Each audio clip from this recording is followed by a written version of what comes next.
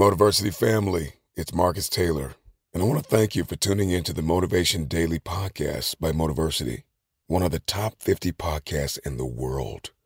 If you enjoy listening to Motiversity and this podcast, you need to download the Mindset Daily Motivation app. On it, you'll gain access to thousands of motivational speeches, including Motiversity's and mine. And now, with the new Mindset Alarm feature, you can start each day with purpose, waking up to powerful audios like this one. You may be average, you may be ordinary, but you have the opportunity every single day to make extraordinary decisions. And what you do today will determine your future. To download Mindset, just go to mindsetapp.com or search for Mindset Daily Motivation on the Apple or Google Play Store and listen to motivational speeches while getting ready for the day. Click the link to download Mindset now and get ready to transform your life. A lot can happen in the next 3 years. Like a chatbot may be your new best friend. But what won't change? Needing health insurance. United Healthcare Tri-Term Medical Plans are available for these changing times. Underwritten by Golden Rule Insurance Company, they offer budget-friendly, flexible coverage for people who are in between jobs or missed open enrollment. The plans last nearly 3 years in some states, with access to a nationwide network of doctors and hospitals. So for whatever tomorrow brings, United Healthcare Tri-Term Medical Plans may be for you. Learn more at uh1.com.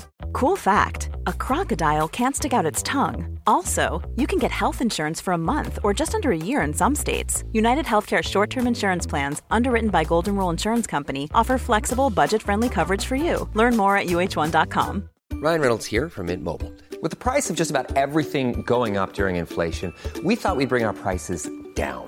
So to help us, we brought in a reverse auctioneer, which is apparently a thing. Mint Mobile Unlimited Premium Wireless. How to get 30, 30, how to get 30, how to get 20, 20, 20, how to get 20, 20, how to get 15, 15, 15, 15, just $15 a month? Sold! Give it a try at mintmobile.com/switch. $45 up front for 3 months plus taxes and fees. Promo rate for new customers for limited time. Unlimited more than 40 gigabytes per month. Slows full terms at mintmobile.com.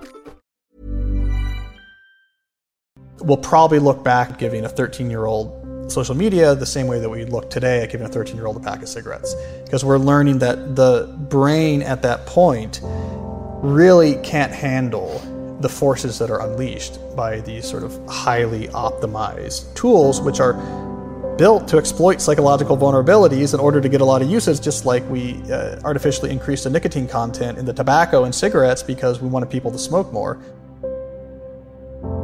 There seems to be, from the most recent research literature, sort of one distinctly positive thing from social media and two distinctly negative. So the two distinctly negative things is, they call it social snacking, but essentially you replace actual high quality face-to-face interaction, the type of connections that you need to thrive as a social being, you replace it with a low friction interaction online, and it's not a fair trade. The second issue is social comparison. So it's just not healthy for us to constantly be looking at these carefully curated positive portrayals of everyone's life. We're not wired for it.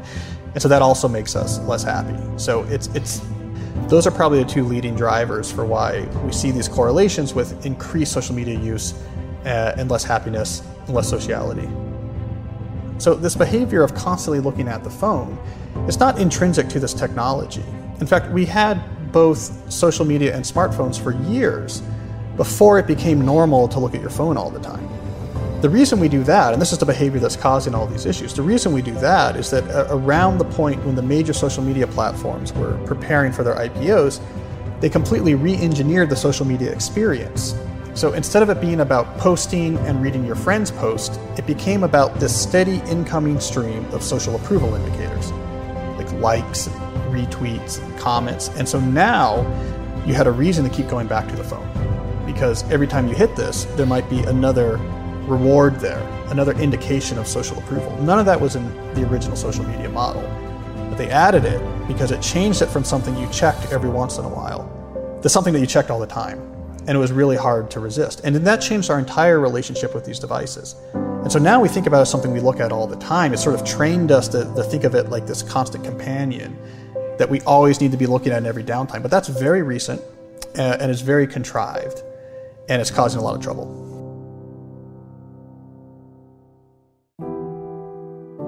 Well, I mean, a lot of these studies are correlational. You're looking at different generations, you're looking at different birth years, and you're trying to understand, in general, why is that population different? So when it came to teenagers and mental health, there was this sort of off-the-charts moment where the demographers that measure different properties of different generations, when they got to this Generation Z, the first generation to have ubiquitous access to smartphones starting their adolescence, these mental health issues increased more rapidly than anything they'd ever seen before increased between any generation. Whoa. So it was literally off the charts. Like, they don't see changes. Usually the changes between generations is much more gradual.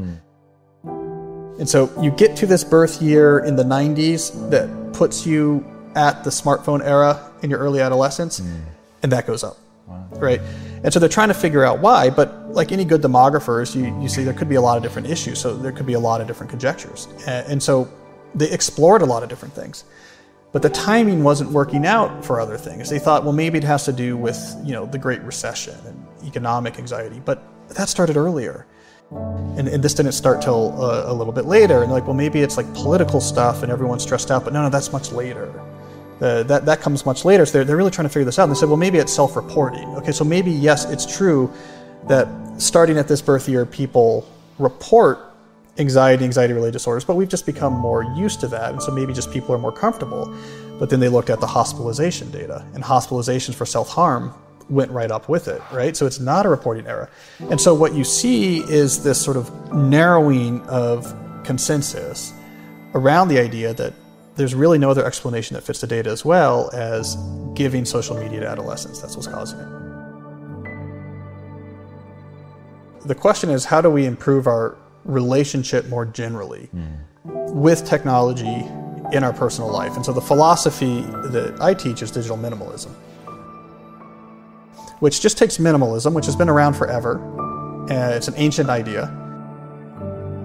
You should focus on the things that are really, really valuable to the exclusion of other things that are much less valuable.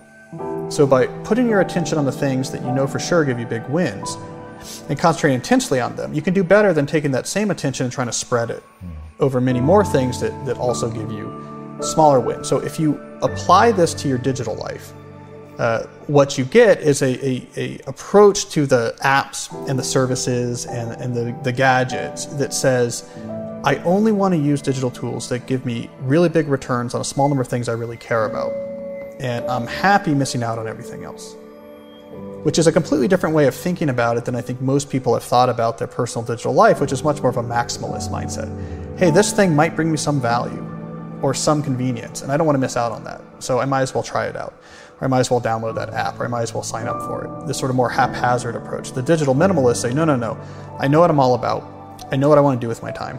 I know what's important to me. And I put tech to work incredibly strategically to help those things I really care about, and then everything else that's out there I just ignore. Well, I mean, attention residue is the killer for almost any creative endeavor. And it comes out of the psychology literature. If you're focused on something difficult, and then you shift your attention over to something else, and even if it's for 1 minute, right? Like you shift over to look at an email or whatever, and then you come back to the original hard thing, there's a residue left from that context switch. And that residue takes a while to clear out. And until it clears out, your cognitive performance has declined.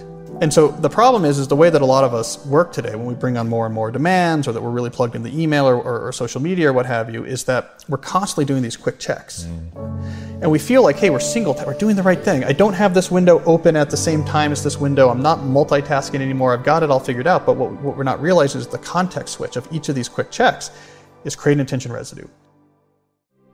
Solitude is freedom from input from other minds. So it has nothing to do with physical isolation. I mean, in this room, you could certainly be in solitude if you were just alone with your own thoughts, but if you're up on a mountaintop, completely isolated, but have earbuds in, right? You're not in solitude. So it's nothing to do with physical isolation. It's what mode your brain is in.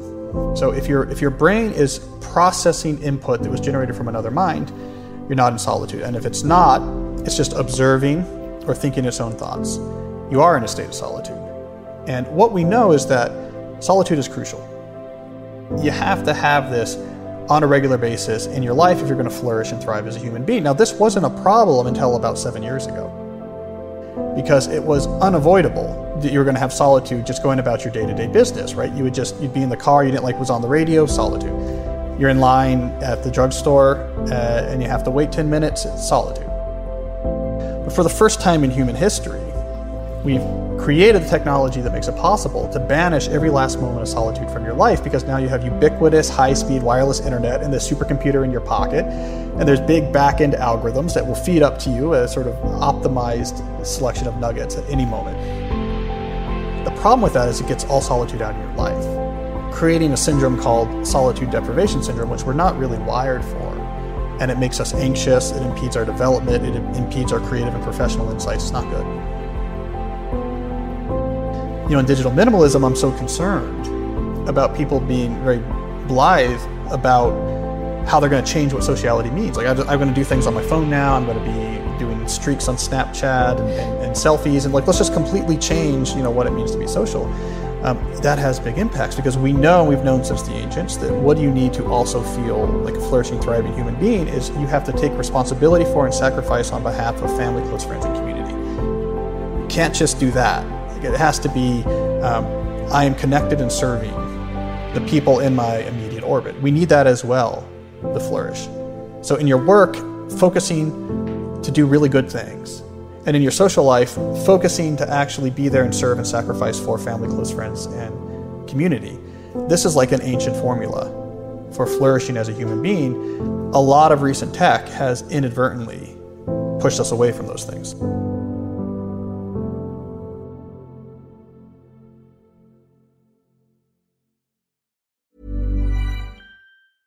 Hey, it's Paige DeSorbo from Giggly Squad. High quality fashion without the price tag. Say hello to Quince.